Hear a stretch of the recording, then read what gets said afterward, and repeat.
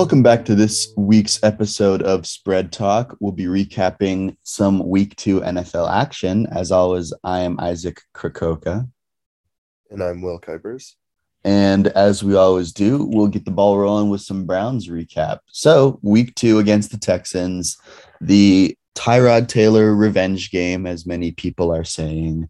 I was a little unimpressed by the way the Browns performed, given that the spread was like 12.5 or something. This is the largest spread that the Cleveland Football Browns have had in their favor in like over 20 years. So take that with a grain of salt. But I definitely didn't bet the Browns to cover because 12.5 points is a lot of points. And the Texans kind of proved that they can kind of hang. In the first 2 weeks, they blew out Jacksonville and they covered the spread against Cleveland. But it was interesting. I'm a big Tyrod Taylor guy. Sucks to see him go down with the hamstring injury, though. But he proved that by having a quarterback that doesn't make a lot of mistakes, i.e. a quarterback that can protect the ball and not throw picks, you can win a lot of games and put up a lot of points in the league. So that was my takeaway for the Texans, a team with so much dysfunction. Felt like Tyrod Taylor was finally getting him in the right direction, and it sucks to see him go down with an injury. But Browns ended up capitalizing at the end of the day, so I'm happy about that. But excited to see what happens with Tyrod Taylor going forward. Maybe a trade piece at the deadline. I wouldn't be surprised. Yeah, I think Tyrod Taylor's the most unlucky player in the league. Some of it's just bad decisions made. Just like he leads the Bills to the playoffs, he's benched for Nathan Peterman. What a great decision that turned out to be, right? Yeah. Oh, yeah. And then he's traded. Comes to Cleveland, gets hurt. Baker Mayfield comes in. Walks, goes to the Chargers. Doctor punctures his lung. I forgot about that. And then that just opens the door for Justin Herbert. Now he goes to the Texans. He's playing well this year, like really well. And now a hammy. I don't think Davis Mills is going to be anything like Baker, Justin Herbert, but I mean, I can be surprised. Anything can happen. But the Texans have surprisingly not been the worst team in the league this year.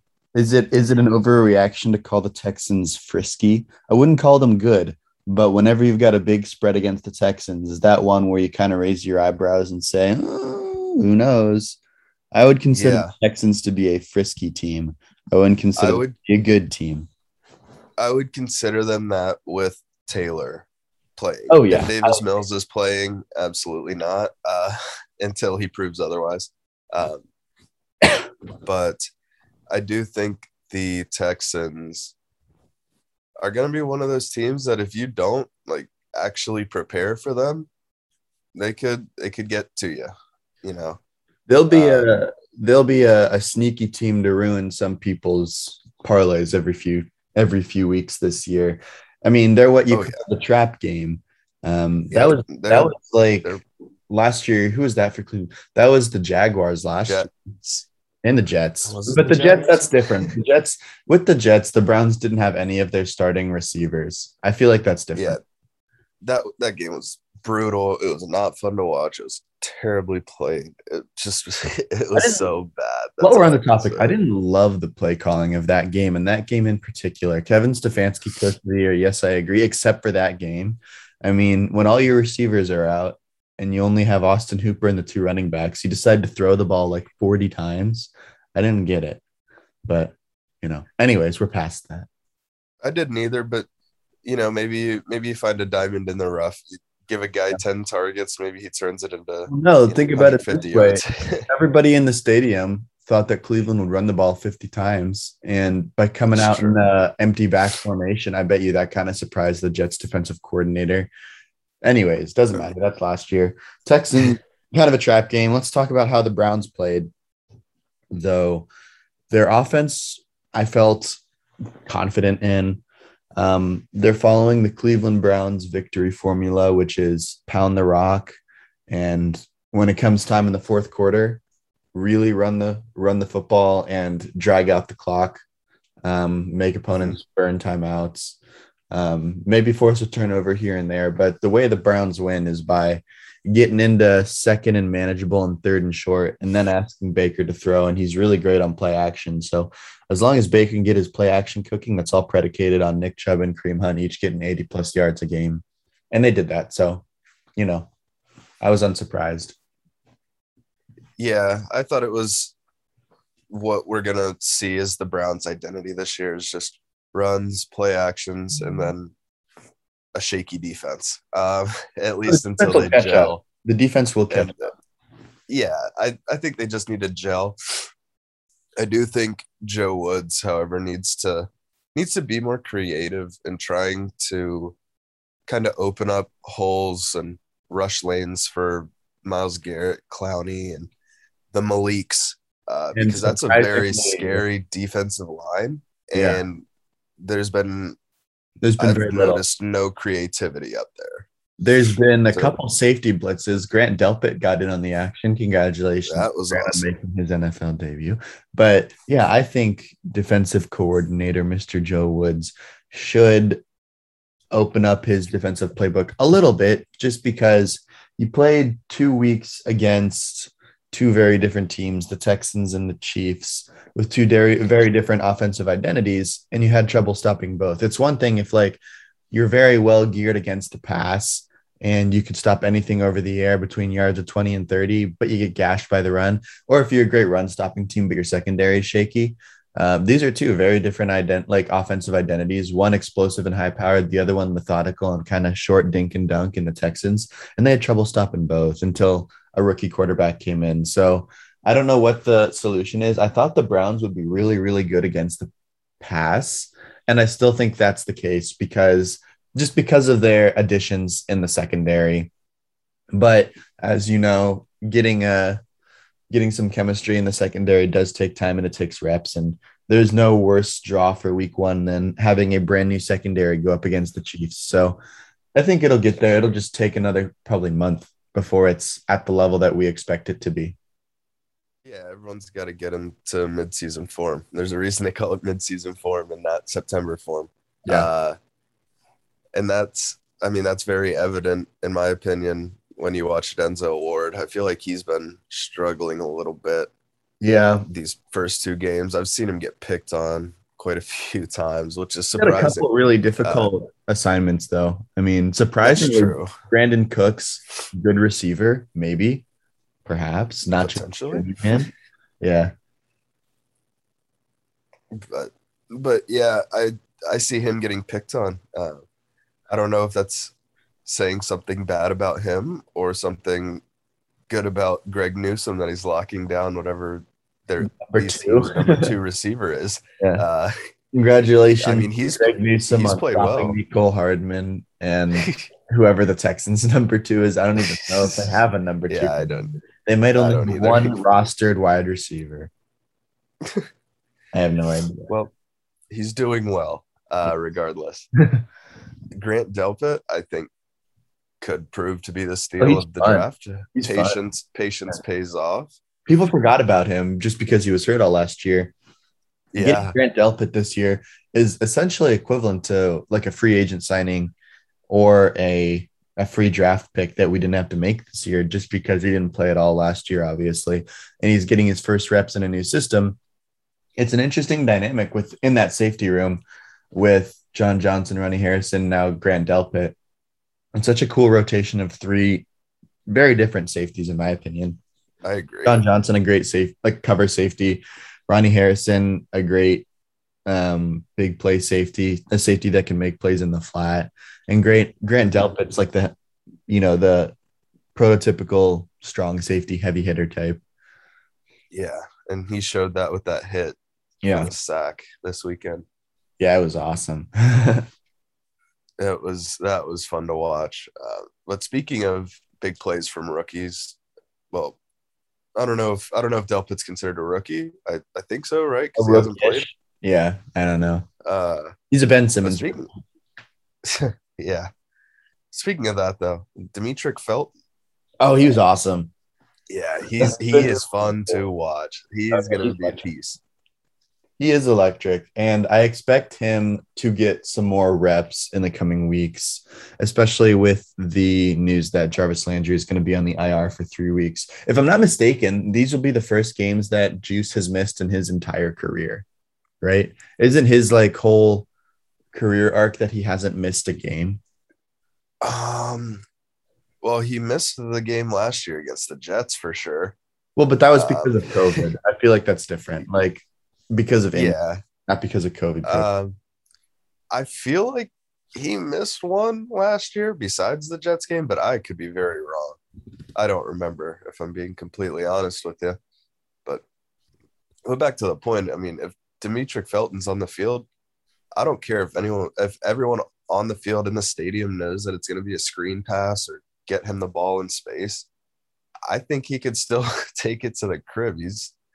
That guy is going to be something special. I mean, we saw it on that screenplay he took to the house. He broke tackles. And a 7th round pick too. Let the record 6th or 7th, I think. I think 6th. Oh, okay. Anyways, late round pick. Same difference. Yeah.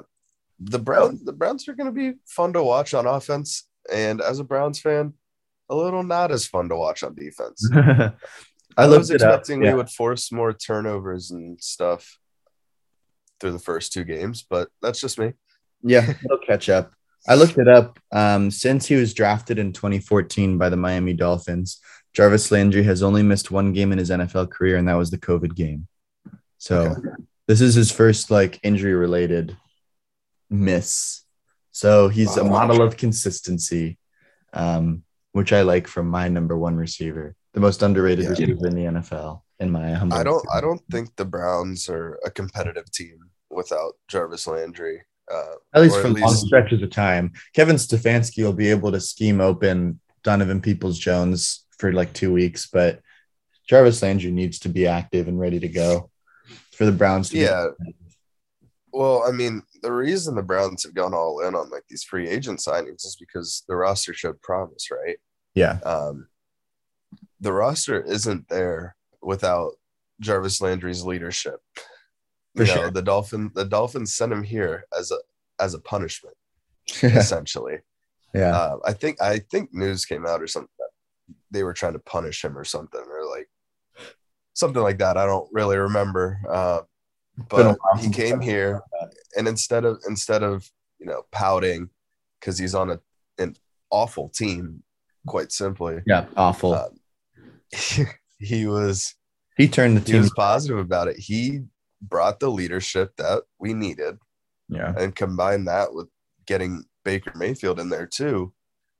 And, that could set up trouble depending on who the people are, because if they're fighting to be the leader, then that's bad.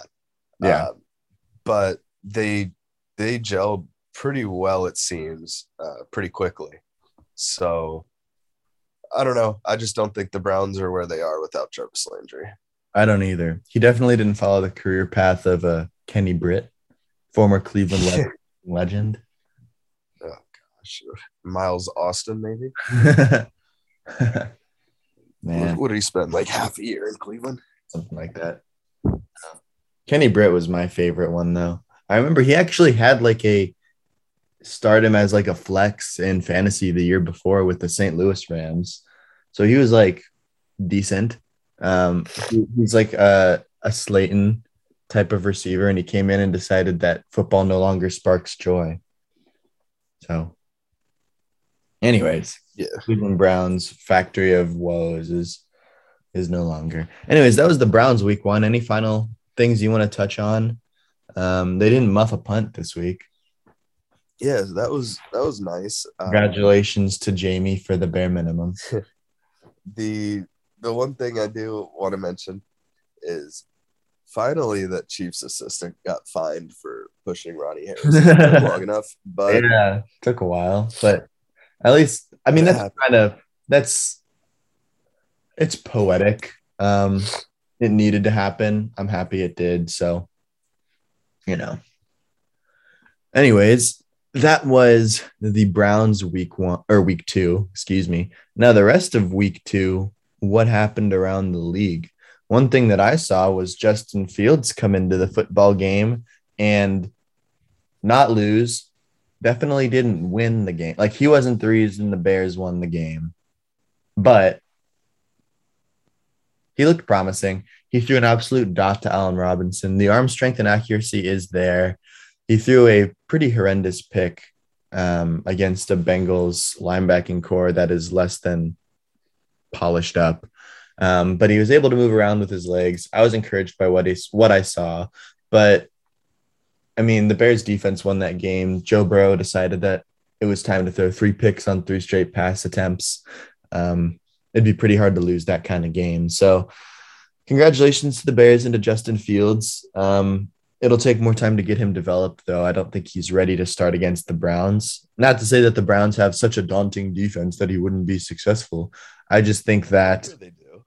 on paper they do, but I mean, survey says they're not there yet. But the Red Rifle, I bet, will play against the Browns. And Andy Dalton's had a history of success against Cleveland. If you remember, like when the Browns were just god awful. I mean, A, he owned the Browns when they were terrible, but B, in 2019, when the Browns were the Freddie Kitchens Browns, in like week 16 or 17, at the very end of the year, when neither team was playing for anything, Andy Dalton absolutely torched the Browns, beat them by like 15. So he's had some mild success against the Cleveland Browns. That, among other reasons, is why I'd expect him to start on Sunday. Also, Justin Fields isn't ready yet. But that brings up the question of when do you start Justin? Do you start him against, again, like we talked about last week, the hardest stretch of 5 games in the NFL's whole season? Like, I don't know. I don't know where you start him. Maybe you wait until like week 9, but I know people in Chicago will be livid if that happens, myself included. I am going to buy a Soldier Fields shirt. So as a fan, I want to see him play. As an avid Justin Fields supporter, I would like to see him stay healthy and develop more. So that's my take on Justin. Yeah. The only thing I want to, kind of address from what you said is I feel like I mentioned this last week in last week's episode too, but I don't know if I would say Andy Dalton has owned Cleveland. There has been one game. There was the one game. You're very correct. I know the one you're talking about. Maybe not that owned, taints it, but a he little has bit. had success against the Browns. Is a better way for me to put that. To be fair, what quarterback didn't have success against the Browns up until 2019? You make good points. Every quarterback in the league had success against the Browns, even third stringers. You're right. Because So maybe inevitably they got into the game. yeah, maybe it's not an Andy Dalton thing. Maybe it's a Browns thing. I don't know. All I remember from watching the Browns when I was in like middle school, early high school, was always thinking that the Browns were outclassed at quarterback, and that included Andy Dalton twice a year. So I guess that's what I thought. Maybe he didn't own the Browns. Maybe he's just had mild success about over the Cleveland football Browns. But anyways, should be interesting to see what Matt Nagy does with the Bears. He's keeping his cards very close to him. He's not discussing it with the Chicago media at all, which I get, but as he should. I mean, whatever he says to the Chicago media, probably the whole city's not going to like it. yeah. Whether it's I'm starting Justin Fields or we're going to keep Andy Dalton. I'm sure they would like having Justin Fields more, but then if he goes in and he's not ready and it shows that he's not ready, And then it's like, what are you doing, then Matt it's his head Nagy? on a stake. You can play every day. How do you decide that this is better than Andy Dalton? Yeah. all the armchair coaches want Justin Fields, but only if he's going to be better than Andy Dalton. Hey, and I am one of those. So me I am too. not above them. No, I agree. But it seems like whatever he does, it's going to be hard for him to win. Unless he starts Justin Fields and Justin Fields immediately comes in and it's like Justin Herbert last year or Baker his rookie year. Unless Justin Fields can do that, the city of Chicago wouldn't be happy. Yeah, he That's has just the way I see it. unreal expectations. I mean, when was the last time the Chicago Bears had a quarterback? Jay Cutler. If Jay Cutler is the bar at which you measure against, then that bar is on the floor. Not to say that Cuddy was a bad Okay, quarterback, but like if that's the okay, best but quarterback in your we're franchise Browns fans. no, I agree. I'm We throwing can't talk stones about from a the bar glass. being on the floor. Well, I don't know. I mean, the Browns have had some decent quarterbacks in the 80s and 90s. Okay, yeah, but Well, it's like if not you're playing since we that came game, back. Those were technically now Ravens quarterbacks. hey, Tim Couch, Brown I legend. still have a Tim Couch jersey. I love that thing. Bright orange. Got it at a thrift store. Again, I'm not saying that I'm better than the Bears. I'm just saying that they have also had a very difficult history in quarterback play. In '85, the Bears didn't win because of their outstanding gunslinger. They won because of their defense, like the Midway Monsters, all of that stuff. Ditka, the Bears, It's like very true. so. Their quarterback, their cream of the crop quarterback is Jay Cutler. They expect Justin Fields to be a lot better than that. It's just a high expectation to have, you know. And not to say that Jay is super good or anything, but like as a third game of your career rookie, you expect him to be something that he's clearly not yet, in my opinion, just underdeveloped. I just hope the Chicago media and the Chicago fan base is patient with Justin Fields. Um, so that's all I got to say about that, I guess. Yeah, it's it's just a tough situation, especially for Matt Nagy. Uh, I think the Bears are a decent team. I think they should finish around 500, I agree. And regardless of who's starting yeah, at they're just going quarterback. to I be think in the NFL's witching hour. They're going to be in NFL quicksand, like constantly getting like the 14th through 17th pick, not yeah, getting any talent that's so transformative on the defensive line or like some standout receiver. You'll get a second rate left tackle, or you can get the draft's best linebacker. You could or the get draft's like best center. or the draft's like fourth best corner. So you're in a weird spot as a Bears organization. And I think a lot of the problem begins and ends with management and Ryan Pace. I don't love what he's doing. I think it's odd that there was a need to bring in Andy Dalton. I'm not saying Nick Foles is the answer, but if you're going to sign an outside quarterback, you kind of want to do it with the intention of winning.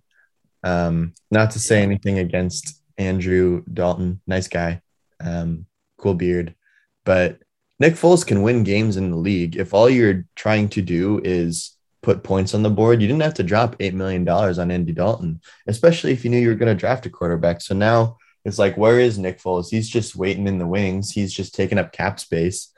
Like, I don't understand what they're doing with their quarterback room.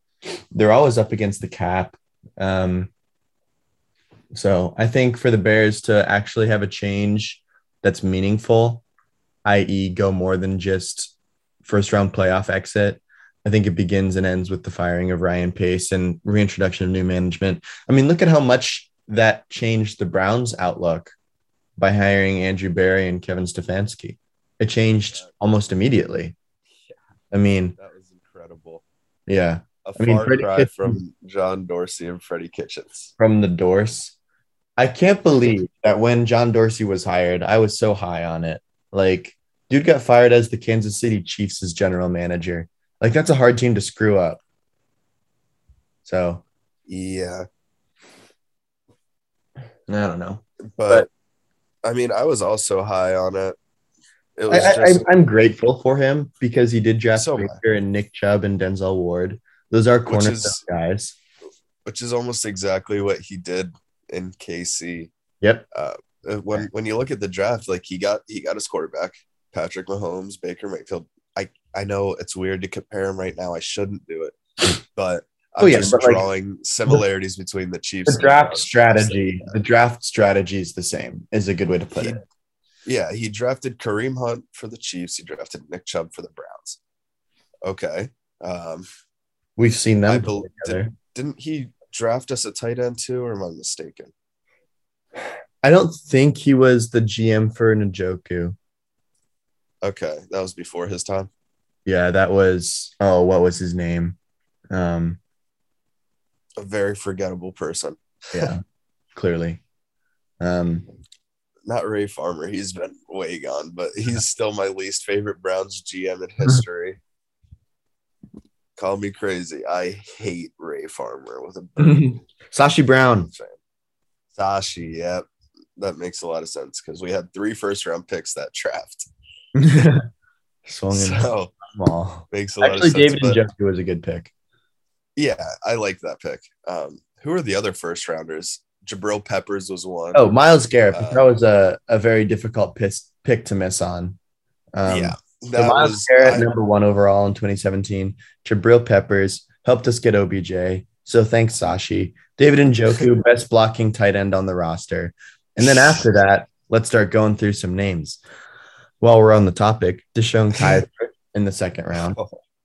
Here's a good pick. Congratulations, Sashi. You nailed this one. 3rd round pick, Larry Ogunjobi. I liked that. That was a great pick.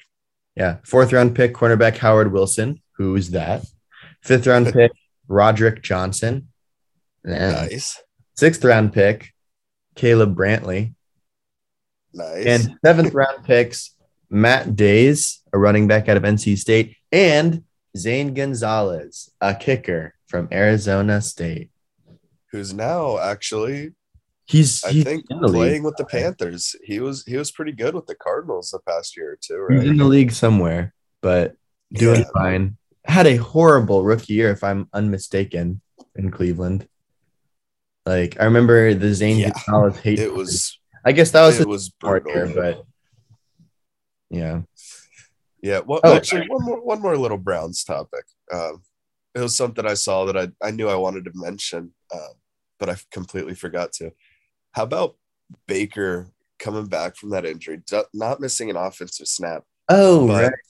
that's not really my point of that.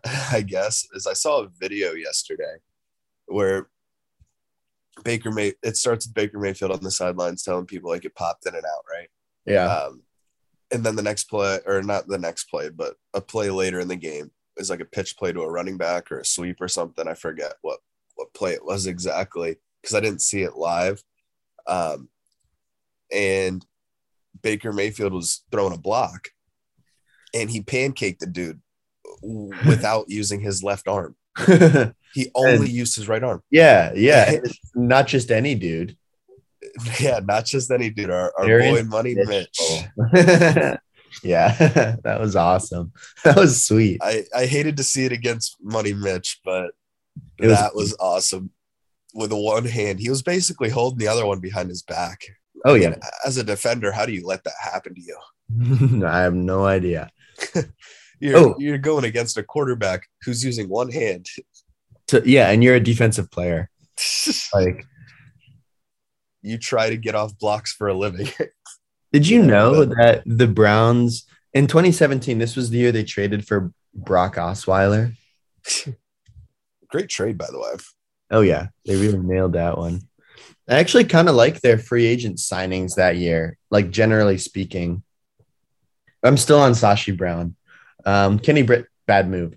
They got one of the McCourty twins. They got Tyvis Powell, J.C. Treader, Kevin Zeitler. Kevin Zeitler, obviously important in getting Olivier Vernon / OBJ. I lump those trades together as one. Those trades wouldn't have happened independently. Those trades were like a package deal. They wouldn't do the Olivier Vernon for Kevin Zeitler trade straight up. They did. Yes, but they did, but also they did this next deal a week later. And I have a feeling that first 1-for-1 trade would not have happened had they not already kind of verbaled on OBJ. I don't know. That's a good point, but you got to think about it this way. Kevin Zeitler was coming off a very good year. Yeah. I know. Probably a top 5 guard like usual because that's just how he was. He was an animal in his prime. Yeah. But I mean, so it's possible they accepted it because it's the Giants. They need offensive line help. And I believe, wasn't that when they drafted Daniel Jones? Around that time. They're trying to keep their franchise quarterback upright. I think it was still Eli, and I think Daniel Jones was 2019. I think either way. Class. Either way, they knew they were going to have to draft a quarterback. Yeah. So you need to beef up. And they might still need to draft a quarterback. Oh, I'm not sold on Daniel Jones if that's what you're insinuating. I am not either. No. I honestly think everyone gives Lamar Jackson hate for, they call him a running back. Shoot, you might as well call Daniel Jones a running back too. He leads the Giants in rush yards through 2 weeks. Call Lamar a running back, but also Lamar Jackson is capable of beating the Kansas City Chiefs down 12 in the fourth quarter. Yeah, so he can gain. Daniel Jones, it's crazy. In that Thursday night game against the Washington NFL football team, Ron Rivera had Taylor Heineke throw the ball significantly more than Joe Judge had Daniel Jones throw the football. And the field goal, offsides, whatever, it was a mess at the end. Either team could have won. Neither decided that they really wanted to win until the football team was like, I guess we'll go ahead and kick this field goal. Neither team really looked that inspired to win, but when you're doing it with your quarterback throwing to receivers like Slayton and Kenny Golladay, with Saquon in the backfield, and you're going against an offense led by Taylor Heineke and Terry McLaurin, and that's it. I feel like it's a little bit lopsided. Antonio Gibson, too. Oh, you're right. Antonio Gibson. How could I forget? The man who just simply has disappeared in the beginning of the year. Yeah. The converted wide receiver, let me add. So, yeah. I mean, if we're going to talk about uninspired football, I think that's the best way to sum up one of our favorite teams, and that's switching gears over into college football a little bit. Ohio State, they don't look very motivated. They look very uninspired. That's just my take. But I miss Justin Fields, the college quarterback, so much. CJ Stroud he's an enigma to me. I can't figure him out because he is like a 5-star recruit, maybe 4-star. I don't know, but he's a good enough recruit to have the talent to start at quarterback at the Ohio State University. And he beat out McCord for the starting quarterback position. So where's the quarterback talent? And Jack Miller. Jack Miller. Yeah. Who was the main guy in blowouts last year. Yeah. So I don't know. Where's the CJ Stroud that won that job in training camp? Apparently I was seeing on Twitter that he's injured. Maybe that's the case. Okay, but we have other great options. So if it's a guy who's not at 100%, who might be slightly better than a guy who's at 100%. We'll put it this way. He's underperforming. The Ohio State Buckeyes have a higher standard than 10th in the country, and they're 10th at 2-1. That might be their worst start since the Virginia Tech. Yeah. Or the 2014 actually. But the difference there being in 2014, JT Barrett was incredible before he snapped his leg. Obviously he was the dude, he was that dude. I don't know if CJ Stroud's the guy yet.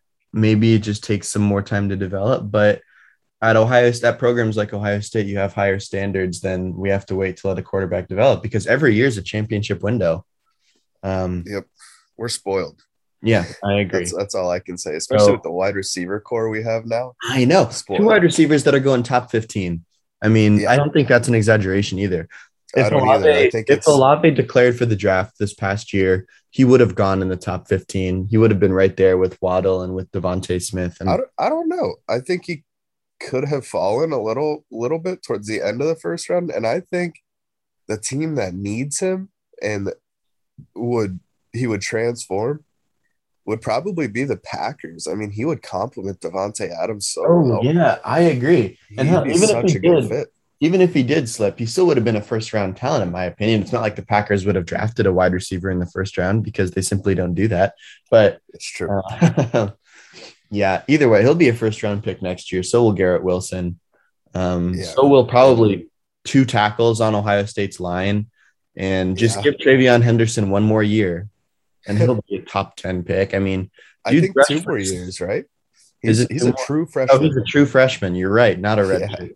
That's crazy. That's absurd. That dude is going. The fact that he's 19 years old or something like that, like, yeah, not a redshirt, incredible. A true freshman. Yeah, he's going to be, when it's all said and done, and you're talking about Ohio State running backs of the 2010s. Oh, he'll be in the same conversation with Zeke. He'll be in the conversation with Zeke, with J.K. Dobbins, and all those other running backs. He was the number one recruit in like football. So at least the number one running back. Yeah. So pretty crazy. He's fun to watch. Give him the rock 25 times if CJ Stroud is gonna not turn CJ into a game manager. Take the ball out of his hand. Honestly, take a card from the Browns playbook, pound the rock, play action off. But my true issue isn't really with Ohio State's offense. I mean, it is a little bit, but the defense play has been. Oh, it's been bad. The second year in a row. It just has not been good. Harry Coombs says he's an incredible recruiter. I give him that. That's what he's best at. Make him a recruiting coordinator. He can't scheme a defense. He runs like a cover 2-4-3, and it's like against competent coaching that will work maybe twice in a whole game. So that's why he got moved up to the booth this past weekend. He's still on paper the defensive coordinator, but he wasn't calling plays if I remember correctly from that broadcast. So yeah, I don't know. The fact that Ohio State had to duke it out versus Tulsa for the majority of that game. Crazy. I was nervous in that game, and I shouldn't be nervous. CJ Stroud Tulsa kept throwing the ball up for grabs. Like, whoever can jump the highest, it's yours. And he's lucky that his receivers are 5-star talents. But anyways, Ohio State football will always be good. And the fact that we're talking about a 2-1 10th overall team as like a disappointment, like that's, it just is commentary on how spoiled we are as OSU fans. But anyways, go Bucks. They'll be back at some point. So just a matter of time. It's when, not if. It's when, not if. But looking ahead to the NFL Week 3, Will and I have come up with a few bets because, after all, our podcast is called Spread Talk. It would suggest that betting is a part of the podcast. So anyways, my bad for not including that in the past 2 weeks, but we're back with actual sports betting content. And so for this week, we've picked what we consider to be 3 locks, 3 no-brainer bets. And then next week, we will recap our picks, and maybe we can start, keeping like an overall record, like, ooh, I'm 3-0, like that. 1. And then after week 4 or 5, we're like, we can compare ourselves at the end of the year, see who's the actual red picker. So let's do that. Let's make that a thing. If you're listening to this episode, just know that you were here on our closed door meeting about what our next podcast is going to be like. You were there. You're an integral part of it. You're there. You're sitting at the table. So anyways, our picks. Will, you want to go first? I can. I'm going to start it off by saying that the Thursday game, that's the first one I'm going to look at. I think the Panthers cover. Sam Darnold's come a long way from becoming quote-unquote bust in New York. I think this is commentary on the Jets, not on Darnold. Yeah, I was always of the camp that Darnold doesn't look great, but he also has nothing around him. Oh yeah, and now that he has talent around him, he is looking very good. I think the Panthers cover an 8-point spread against the Texans. They're a sneaky team. With Davis Mills under center, I mean, we saw the difference last week watching the Browns between Tyrod Taylor and Davis. Oh, Mills. yeah. Oh, yeah. If it was Tyrod Taylor, I would reconsider. But with Davis Mills behind center, I think the Panthers will cover the 8 points, 2-score game. I think they can do it. It's a lot of points. It is. All right. It is, but I'll go next. all right. I'm on the Sunday slate. My first pick, Cardinals versus Jaguars. I'm picking the Cardinals to cover a 7-point spread. So Cardinals, actually I take it back, the spread 7.5. Doesn't matter. I think the Cardinals will win by 10. Cardinals minus 7.5 is what I'd take. You look at their offense, and it's probably the second flashiest offense in the league outside of Kansas City. You look at Kyler Murray and you are thinking MVP early season candidate right now. Their defense is fine, not amazing, but luckily they are going against the most anemic offense in football. So it's not like their defense needs to be great. And Jacksonville's defense has not stopped a nosebleed. They gave up 37 to Tyrod Taylor. And we did bellyache on how much we like Tyrod Taylor. I agree. But 37 points, like... Especially with Mark Ingram and Brandon Cooks as the two playmakers. Yeah, so their defense can't stop anything.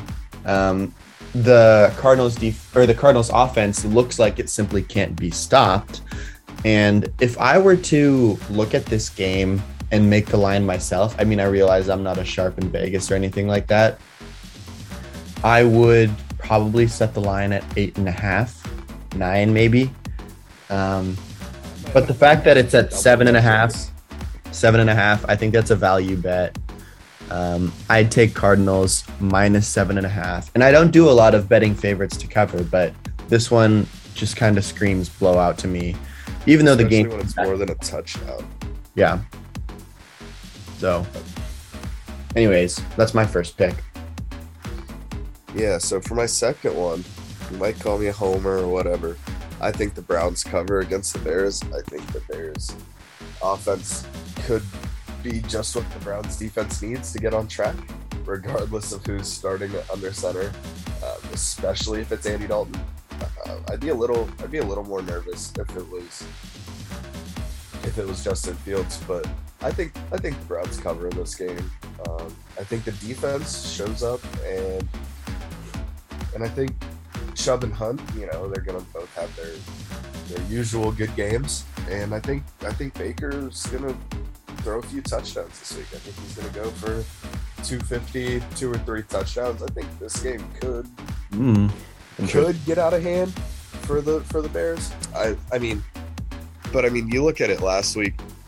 The Browns didn't play too well, and yes, they're playing the Texans, and yes, Davis Mills coming in kind of bailed them out, but the Browns didn't play too well, and they still won by 10, I believe, something like that.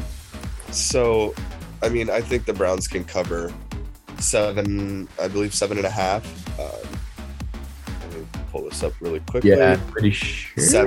7. Yeah. Okay. I think the Browns can cover that. So that'll be my number 2, is I'm going Browns to cover. 2 big favorites so far. My next game, Washington at Buffalo. Buffalo's minus 9.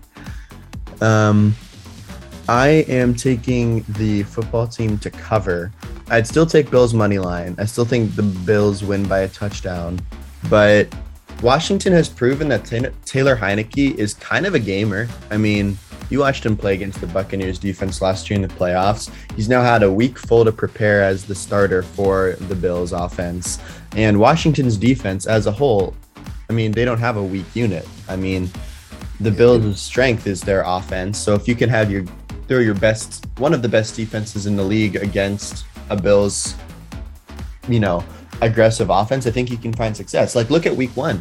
The Bills lost to the Pittsburgh Steelers, and I don't think we're going to argue that the Steelers have the best defense in the league anymore, but their front 7 is still one of the best in the league, if not the best in the league. Their defensive line and linebacking groups, incredible, and they gave Josh Allen fits. I still think the Bills outplayed the Steelers that game, but the Steelers ended up winning. I think I could see something similar happening with Washington at Buffalo.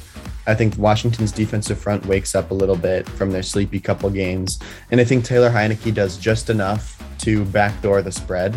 But again, Buffalo's going to win. I just think Washington makes it more competitive than 9 points. So, yeah, I mean, I agree with that.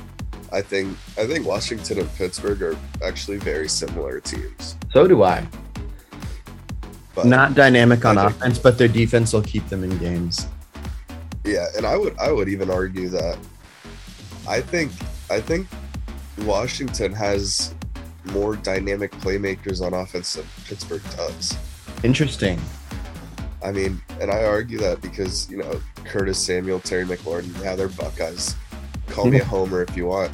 Oh, but Terry McLaurin is objectively top 10 receiver in the league. I mean, yeah, and he's caught touchdown passes. He has caught touchdown passes from 6 different starting quarterbacks in his time in Washington. Let's go through the list. Dwayne Haskins. That's like a Josh Gordon stat line. Yeah. I mean, he makes it work with anybody. Taylor Heineke, Fitzy. He's quarterback proof. He is quarterback. The easiest way to put it. And he just makes plays. You're right. It does not matter. Samuel is very versatile. I mean, it's hard to defend someone who's that versatile. He's a wide receiver in Maine. He can run the ball on sweeps and whatnot. And he's always a danger to take it to the crib.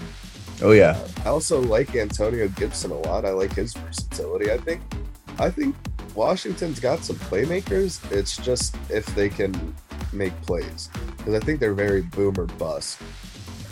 Those players are. Yeah, I agree. A little bit. Anyways, what's your game number 3? Yeah, so for my game number 3, I'm gonna get a little bold here, and I am taking the Rams money line over the Buccaneers. I think the Rams win that game. Yep, the Buccaneers are favored by 1, so there's really not any point in betting the spread there.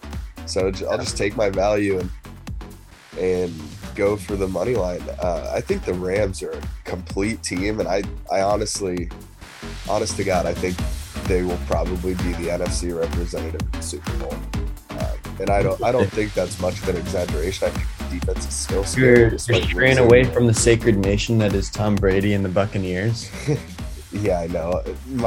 One of my number 1 mottos is to never bet against one of those superstar quarterbacks in Aaron Rodgers, Tom Brady, a Russell Wilson, or Drew Brees before he retired.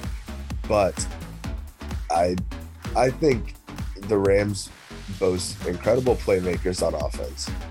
The running game probably could use some help, but I mean, when you have two, three very good receivers, a serviceable tight end, and who I think has been the most underrated quarterback in the league the last 10 or so years, Matthew Stafford. I think that offense is high-powered enough to match up with that Buccaneers defense and to score some points. And I think that defense, despite losing John Johnson, Troy Hill, and I'm sure they lost more, they're very well coached, well disciplined, and we can't forget about Aaron Donald.